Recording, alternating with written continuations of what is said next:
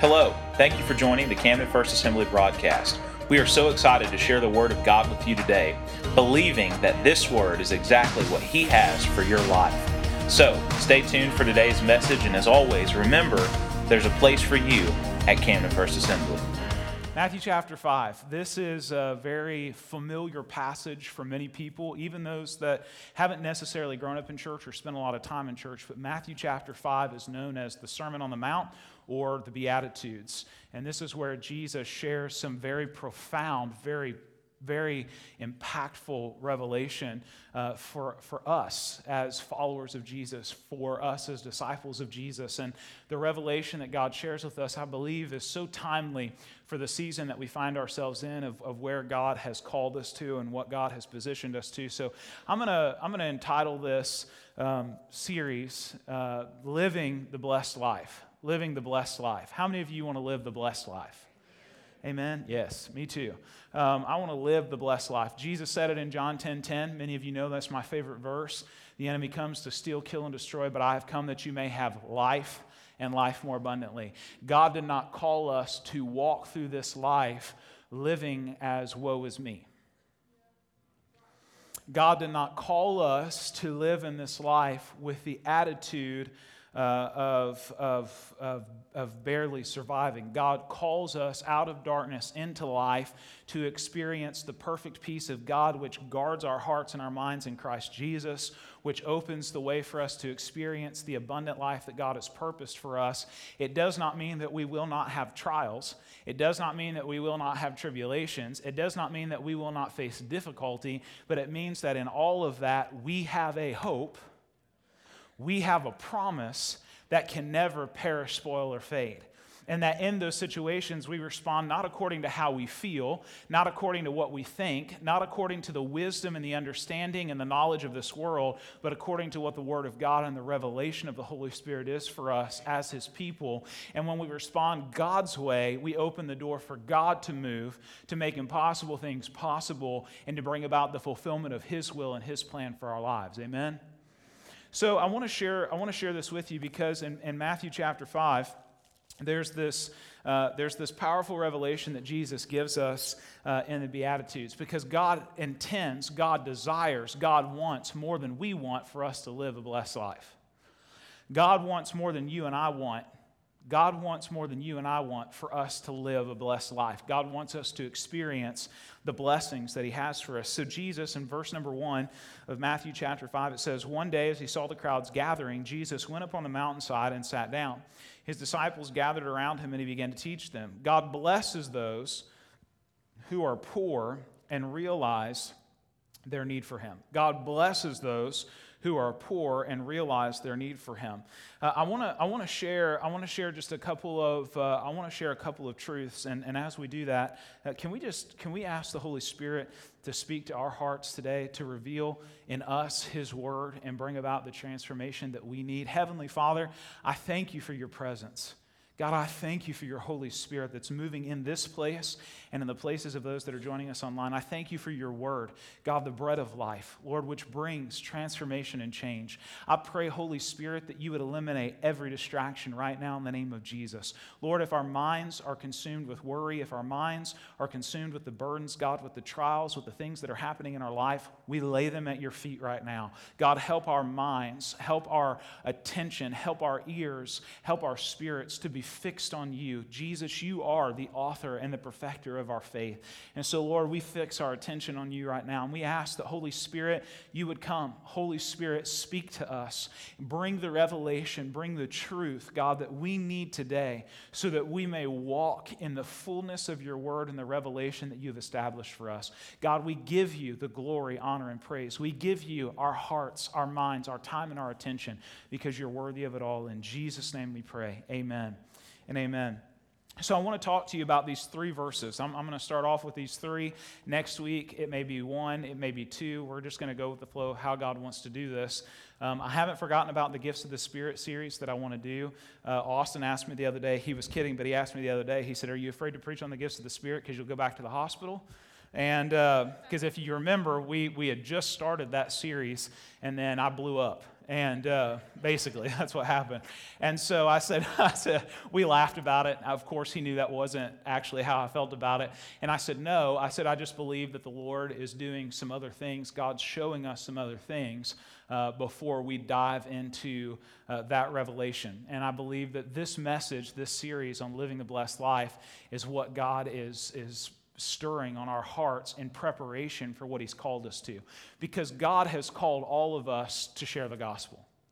God has shared all of us to be carriers of the good news. How many of you love good news? I love good news. I love good news. If somebody comes to me and says, I have good news and I have bad news, which do you want to hear first? I always want to hear the good news. In fact, keep the bad news. I don't want to hear it. Amen? I don't want to hear it. Just give me the good news. I just want the good news. We love good news, right? Austin and Haley shared good news with us last week. They were so excited. She was so excited, she couldn't keep it to herself. She was telling everybody that morning before they even had a chance to tell the whole church. They were so excited. When you have good news, you love to share it with people. We have good news. We have the Savior of the world, the King of Kings, the Lord of Lords, who has saved us, redeemed us, called us out of darkness into light. We've got a reason to rejoice. We've got a reason to celebrate, even in life's trials, even in life's difficulties, because we have Jesus. I got good news to share with you. If you're feeling hopeless, if you're feeling like you are constantly walking in defeat, if you feel like you are constantly walking overwhelmed, overburdened, overwearied by what's going on in life and what's going on in the world, I have an answer for you, and his name is Jesus. Because even when the world's fallen apart, there's this peace that surpasses all understanding. Even when your world is turned upside down, there's this peace that guides you because your life is built on the solid rock, the firm foundation. So when the winds are raging, when the storm is raging, you are not moved, you're not shaken, as the word says, because your life is fixed and founded on him. We've got good news to share. And not only that, but God has called us to live a blessed life. God wants to bless you. Jesus mentions it in the Word. He says, you being evil know how to give good gifts to your children. How much more does your Father in heaven give good gifts to those who love him? Because God wants to bless you. God wants to bless me. God wants us to walk in the blessings and the purposes and the promises of what he's established. One of the things that used to always bug me is when people would say that money is the root of all evil. Money is not the root of all evil. In fact, you will find out very quickly in this life when you become an adult that you need money. Lately, we need a lot more of it. We were talking about it in the foyer this morning. I thought, my heavens, do you know that the 3 air conditioners that we just purchased cost $9,000 more than they would have 3 years ago? $9,000 more. I should be able to buy 5 HVAC units for what I'm paying for 3 today. Now, here's the deal. If we're not careful, do you know what begins to happen? We begin to fixate on our frustration instead of on the one who provides. Because here's the deal. God is not moved by the economy of the United States of America. God is not moved by the banking systems, by the stocks, by the bonds, by the investments, by the stock market. God's not moved by any of that. So as God's people, neither should we. Because we follow the Lord. It says those who love him, God wants to give good gifts. God wants to bless. The love of money is the root of all evil, not money. You'll find that, in fact, if you read and you study and you take a deep look at the children of Israel in the Old Testament, that God actually brought them to the promised land and lavished the blessings of heaven upon them, that they were actually very wealthy, financially speaking, because of the blessings of God that were on their life. Now, hear me. If the pursuit of God is about what you can get from him, you'll never get anything from him. That's not how he works. But if your pursuit is God, no matter what is going on in the world, you will experience the overflow of God's blessing and his provision and his goodness in every season. I'm not saying there won't be tight seasons. I'm not saying there won't be tight moments. I'm not saying that there won't be trials and that there won't be tests. But if you take the word of God and you follow it wholeheartedly, you'll reap the blessings and the overflow that God has. I want to live the blessed life. I want to live in the blessings and the provision and the goodness of God. I believe most of us do. Who doesn't want to be blessed? Who doesn't want to experience the overflow that God has? Who doesn't want to experience the floodgates of heaven being opened up and God pouring out so much blessing that there's not enough room for us to store it? Have you ever run out of room to store the blessings of God? Me either. But I can't wait. God calls us to experience the blessed life, but there's a process to that. In fact, the word blessed, if you read it in the Greek, as it's translated in the Greek, the word blessed, if you take it in the different contexts and the different forms of what Jesus is talking about, in the original, it means happy. In Greek, it means happy. But when you take it within the context of the message that Jesus is talking about, the Greek word for blessed that is actually written there is fully satisfied. Fully satisfied. There is a craving, a natural craving in our lives, in our flesh, to always want more. You ever realize that? We always want more. We get to a certain point, we reach a certain place, we reach the certain goal of what we have in mind, of what we think we will arrive at that happiness. Like life is all about being happy. All the ads that are presented to you are how much happier your life is going to be if you purchase the product that's being sold to you. You're going to be happier with your clothes if you buy them from here. You're going to be happier with your makeup if you buy it from there. You're going to be happier with your food if you buy it from here. You're going to be happier with this if you buy this. You're going to be happier. You're going to be happier. Why? Because in life, we are driven by how we feel. We are driven by our feelings. And the Lord knows that. The enemy also knows that. So if we're not careful, we will begin pursuing happiness over what God has called us to, because we think that if I achieve or I reach or I merit happiness, then I'll be satisfied. But the problem is that we reach the end goal that's been set before us and we're not content, we're not satisfied, because our satisfaction is not found in the things of this world. There is not enough money in the world to satisfy you. If you don't believe that, look at the billionaires of the world and how many of them are still striving and working to try to make more. Why? Because they've reached the top and it's still not enough. Why? Because satisfaction is not found in the things that this world has to offer. Satisfaction is not found in the things that this world has. The only satisfaction that we will ever find in our life where we are truly satisfied, where we are truly content, is in Jesus Christ. Jesus is the only thing that satisfies. The God-shaped hole in every single one of our hearts. We've heard pastors talk about it. We've talked about it. Many of us have shared that. Like there's just this thing that only when you have Jesus do you find that true peace, that true joy, that true happiness. Why? Because He's the only one that satisfies. Jesus said, "The blessed are those." Blessed are those. This is His sermon. Blessed are those. Basically, that word blessed is extremely blessed, overwhelmingly blessed. But what He's saying in that is they are overwhelmingly satisfied. Because God not only meets the needs of our life, but He blesses us even beyond the needs of our life because of something. Right? We talk about the floodgates of heaven being opened up and God pouring out blessings so much that there's not room enough to store that. But what's that tied to? Malachi chapter 3, verse number 10. Bring me your whole tithe, God says. 10%, your whole tithe. Bring me your whole tithe. Test me in this, says the Lord Almighty, and see if I will not throw it. Why? Because God is wanting to bring us closer to Him.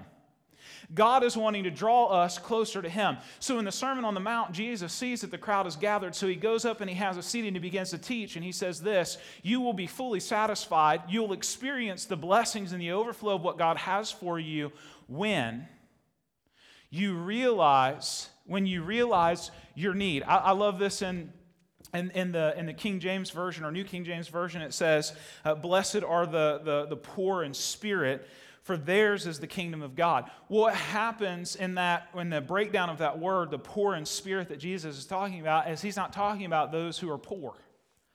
Some of us are like, I relate, I'm poor. I feel poor after I went to Walmart this last week. I'm like, oh, Lord. I feel it, right? But the poor that Jesus is talking about is not that kind of poor. There's two definitions in the Greek of poor. There's a poor that is a helplessness, and there is a poor that is able to help oneself. See, there's a difference when I'm able to do something on my own in order to merit or in order to achieve the end goal that's been presented. But the reality is that what Jesus is talking about is those who realize that they are poor in spirit, those who realize that they are helpless. Helpless. Tell your neighbor, you're helpless. You're helpless. How rude. I cannot believe Pastor just told me to tell you that you're helpless. Some of the parents are like, I've been trying to tell this kid that for so long. We are helpless. Spiritually, we are helpless. We are helpless. Yet we spend so much of our lives trying to help ourselves. Jesus, this is what I love about the Sermon on the Mount. This is what I love about the Beatitudes. They build on each other. So Jesus starts at the very beginning. He starts at the very beginning. You will not experience true satisfaction. You will not be truly satisfied, fully satisfied, until you realize your need for the Lord. You will not be truly satisfied until you realize that you are poor in spirit, that you are helpless on your own. You are helpless on your own. Man, God's not talking about the condition or the circumstance of our life. He's talking about the present place of where we are at spiritually with God. Where am I at with the Lord? Have I self-evaluated with God? And recently, have I been living as spiritually helpless, fully dependent and solely reliant upon God? Or have I been trying to do this on my own? Do you know how easy it is for us to start doing this thing called following Jesus on our own? Oh, it's a dangerous thing. Why? Because without God, we're never satisfied. So here's the deal. If I don't realize that I'm spiritually helpless, I can spend Devo time every single day, but if the attitude of my heart and the attitude of my mind has not recognized that I cannot do this thing called life, that I cannot experience the blessings of God, that I cannot experience the revelation, the truth of what God has for me until I realize that I'm spiritually helpless, then I will go through the motions and never receive the revelation that brings transformation in my life. I will show up to eat at the table, but never be satisfied. I will show up to the table and I will read the Word of God and I'll get nothing from it. I'll pray and get nothing from it. I'll come to church and worship and I'll get nothing from it. And what will happen if I'm not careful is I will slowly begin to drift further and further from making time with God a priority, reading His Word, spending time in prayer, spending time fasting, spending time gathering. Hebrews chapter 10 says, don't forsake assembling together. Don't forsake gathering together, as some are in the habit of doing. But encourage one another all the more as you see the day approaching. Jesus is coming back. There's something that happens when I gather with the saints of God. There's something that happens when I show up to the table, but I don't show up being convinced that I've got this figured out on my own. I can't work enough jobs. I can't get enough raises. I can't inherit enough money. I cannot come up with enough strategies. I can't come up with a number of different ways. I can't do enough on my own to ever achieve the satisfaction that is only found in the presence of the King of Kings and the Lord of Lords. The lie of the enemy, the deception of the enemy is that somehow I can reach the fullness, the satisfaction, the blessings of God by my own merit and my own way. But the reality is, if I don't recognize that I'm helpless without the Lord, that without Jesus, I can't make it. I mean, we've heard it said, right? Well, I couldn't make it without Jesus. But do we believe it? I couldn't do this without Jesus. But do we really live with that life motto? Do we really live with that attitude of our heart and our mind that, God, I can't make it through today without you? Ooh. There's a shift that happens in our pursuit of God when we realize that I can't live today without God. If I go today without God, the spirit of slack is going to come all over me and I'm going to lose it. If I don't realize that I'm helpless without the Lord, then I'm going to begin responding to situations and circumstances not based on His wisdom and His revelation and the precepts and the orders of His Word, but based on my wisdom, my understanding, my revelation. And what happens? I get myself in a mess. Again and again, Jesus says, if you want to experience the blessing, the satisfaction of what I have for you, of what God has for you, then you've got to realize that you're poor in spirit, that you're helpless. One of the greatest deceptions of the enemy is to get us to be blinded to the reality that we are not living with a helplessness mindset towards God. That God, I can't do this without you. The Lord has convicted me of this. I believe He is convicting His church of this. We can come to church and have church without the Spirit of God.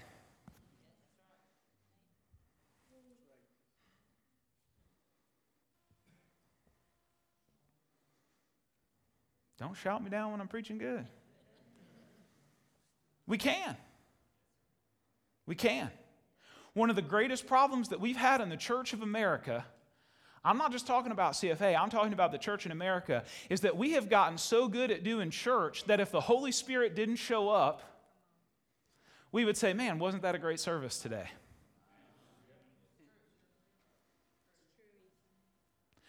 And if we're not careful, we'll do the same thing in our own lives and walk spiritually bankrupt of the blessings that God has for us because the attitude of our heart, the attitude of our mind is not, God, I am helpless without you. The thing that I have repented of and the thing that I have told the Lord of is that, God, if you aren't here, I don't want anything to do with it. Because there's one thing that changes lives, and His name is Jesus. There's one thing that turns impossible situations completely around, and it's the King of Kings and the Lord of Lords. There's only one who heals. There's only one who saves. There's only one who delivers. There's only one who provides. There's only one who protects. There's only one who defends. There's only one who gets into the middle of the mess that is called our world today and turns it all around. There's only one who can pour out His Spirit. Only one who can set us free. Only one who can pour out the blessings of heaven in our life in a way, and if He is not here, I'm not interested. I don't want to have church without the Lord. I don't want to be a Christian without Jesus. In fact, the Word says that we're not. So Jesus says, before you do anything else, before you experience anything else of what I'm about to teach, of what I'm about to tell you, and I love the revelation of this. I love the truth of this. He says, you've got to realize that you're spiritually helpless. You can never achieve what God has intended, what God has purposed, what God has planned for you without Him. The beautiful thing is the moment that we realize that we're spiritually helpless, that we're bankrupt without God, that we'll never experience the satisfaction that He's intended for us, is when we come to that point and we repent and we realize, you know what, Lord, I have not been living a life that is totally reliant and totally dependent on You. I've not been living in a place where my heart is humbled and where I've said, okay, I'm just going to wait on God. I'm just going to wait. I'm going to wait. The verse of the Lord's been over and over in my heart is, be still and know that I'm God. Over and over again. I've been practicing it in my prayer time. Have you ever tried to be still and know that He's God? And keep your mind on the Lord?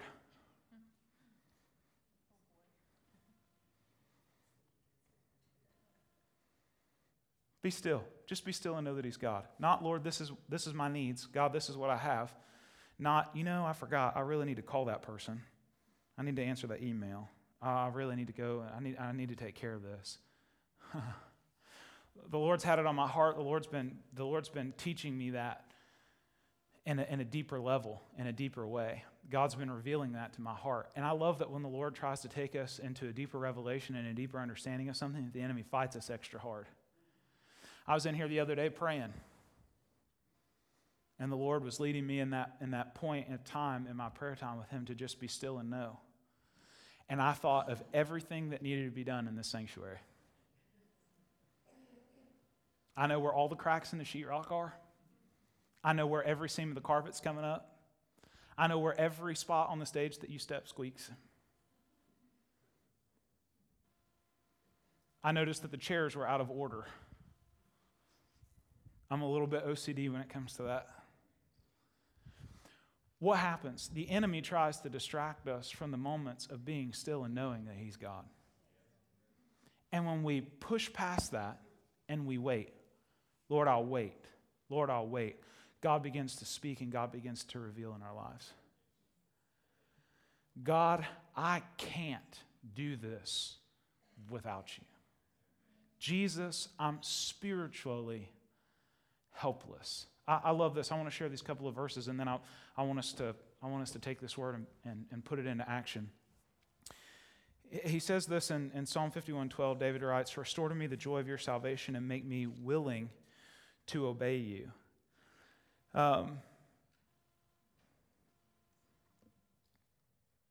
Paul writes to Timothy in 2 Timothy,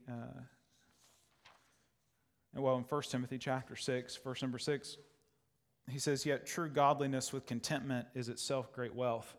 After all, we brought nothing with us when we came into the world, and we can't take anything with us when we leave it. So if we have enough food and clothing, let us be content." Why? Because everything that I have is from the Lord. Everything that I have comes from the Lord. We cannot separate our lives from the Lord. God cannot be an addition to our life. He has to be our life. He has to be number one. It's why Jesus said in Matthew chapter 6, don't worry about your life. And he says the key to this is in verse number 33, seek first the kingdom of God and his righteousness.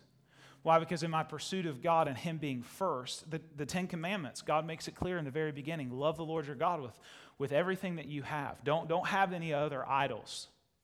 We don't have idols like the Israelites had necessarily today as much as we do, money, sex, jobs, all of these other things, sports, all of these other things that become priority over the Lord. And it's because we feel this pressure in life to meet the standard that everyone else in the world is. But God says, don't live according to the standard of this world. Don't live by the pattern of this world. Be transformed by the renewing of your mind.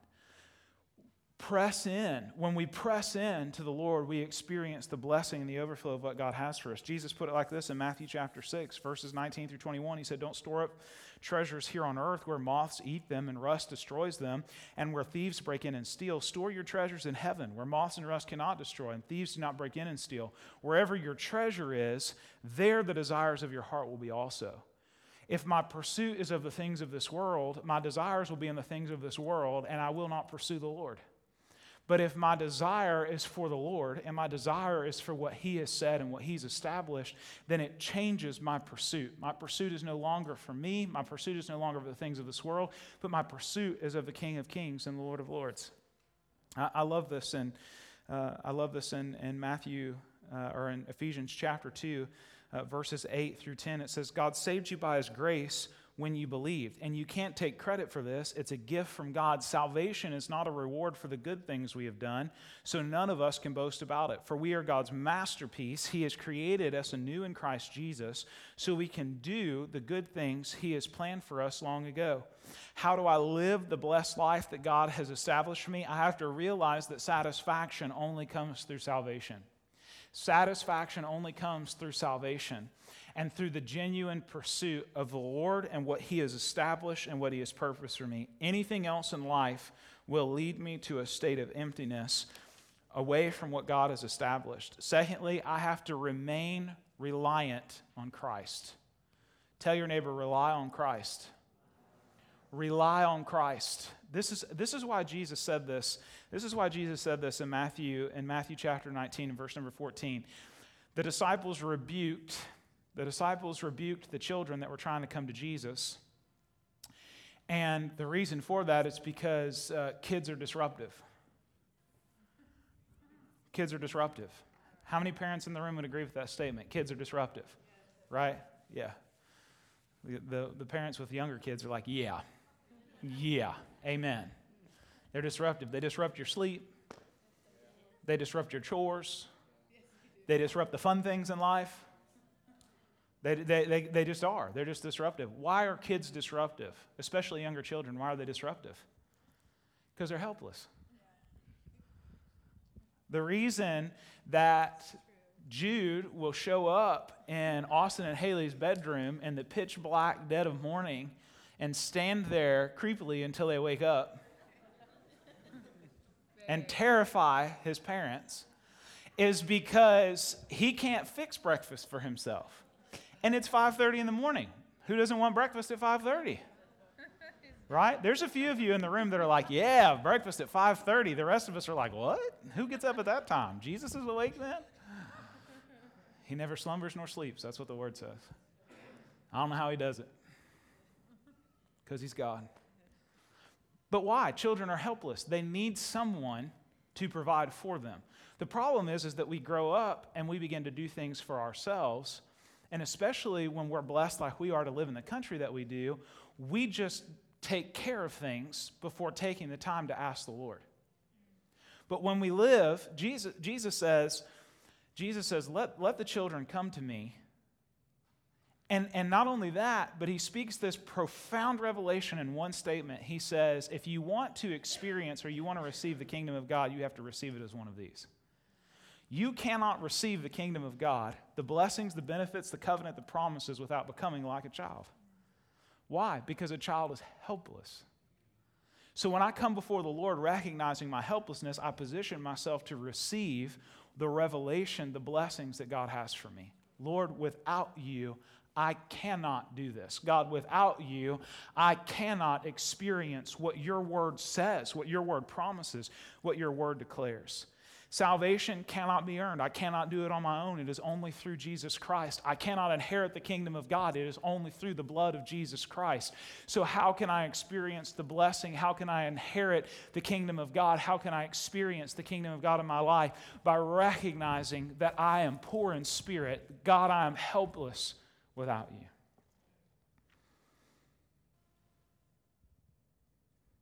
Philippians chapter 3.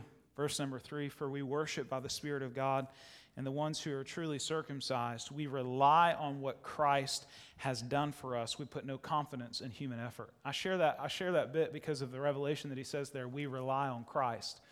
See, according to the old covenant, you had to be circumcised.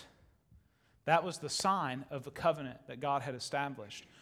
Through the new covenant, the sign of the covenant was through Christ Jesus, through his blood that was shed, through having said yes to the salvation that he provides, being water baptized, following the instructions that Jesus has given us to be the disciples, to be the followers that he's called us to be. We have to rely on Christ Jesus and what he has done for us and not put any confidence in our own human effort. We have to be declared incapable, incompetent of handling our own situations. What does God say? You say, Pastor, I hear what you're saying, but that's just not always feasible. Yes, it is. Yes, it is. It is feasible. Because what happens when we take the matters that are the biggest things that we're facing, that we're dealing with, and we bring them before the Lord, if we will truly bring those to God the way that he's instructed us to, God will lead us in how to handle those. God will show us how to handle those.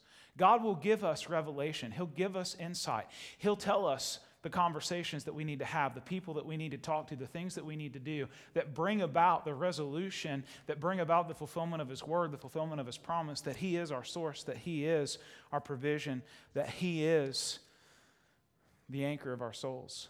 So how do I live the blessed life? I remain reliant on Christ. I realize that satisfaction only comes through salvation. The blessings of God only come through salvation by recognizing that I'm helpless without the Lord, that I cannot help myself. And then thirdly, by receiving the kingdom of God. How do I receive the kingdom of God? If I'm not living in that state of understanding that I'm helpless without the Lord, then I have to repent. I have to repent.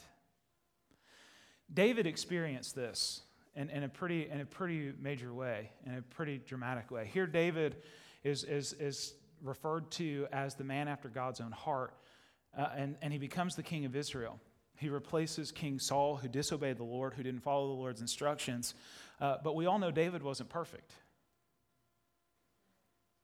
David became comfortable in his position and in his place with the Lord, and he allowed himself to become blinded to the reality that he is solely dependent upon the Lord.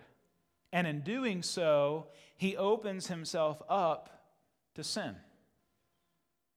So David has an affair with a woman that he sees bathing on a rooftop from his palace balcony. And then, to cover up his affair, he has her husband sent to the front lines of battle, where he's pretty much assured that his problem will be taken care of. So not only does he sin, but then he tries to cover it up by sinning even more. And he's blinded to the fact that he's even in sin. See, this is the thing. This is what I believe God is. This is what I believe that God is stirring our hearts to. My heart, your heart, the heart of His church in this season, in this hour, because God is calling us to walk in the blessings and the benefits of what He's established and carrying out His will. I believe that God is pouring out His Spirit on the earth right now, but that there's an even greater outpouring that is coming, that is taking place. But if we're not in the position to receive that, so the Lord's preparing us. That's what this is. The Lord's preparing us for that. So David is completely blinded to that, and it takes a prophet of the Lord to come to him and confront him. I have been spending a lot of time in this journey reading about these prophets, and I got to say, these guys and girls have guts. Because back in those days, if you went to the king and said, yeah, you're a mess.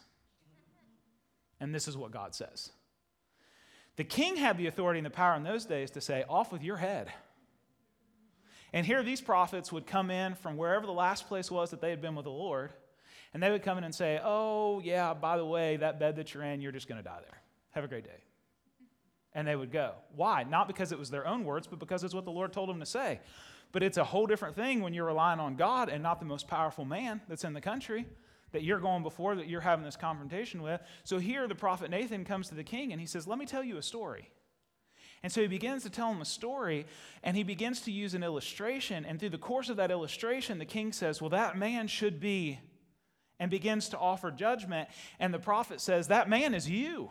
Ooh. This goes to show the heart of David. This is what I love about this. And I'm so thankful for the revelation of this. This goes to show the heart of David. In that moment, his eyes were opened by the Lord. This is the Holy Spirit now today is like the prophet Nathan. That wasn't the Lord, that was Siri. I don't know where Siri came from, but she needs to go. Did I say seriously? Get your iPad. His devices can't tell our voices apart. So sometimes when I say, hey Siri, it comes on and it's his and it's not mine. So tell her to be quiet. The Holy Spirit does the same thing for us that the prophet Nathan did for David. The Holy Spirit comes and says, hey, you've got this situation, you've got this pattern that you've been living by, you've got the system that you've been living by, you've got these steps that you've been taking, but it's costing you dearly because you don't even realize that what you have done is out of order with what God's Word has said. What you have done is sin.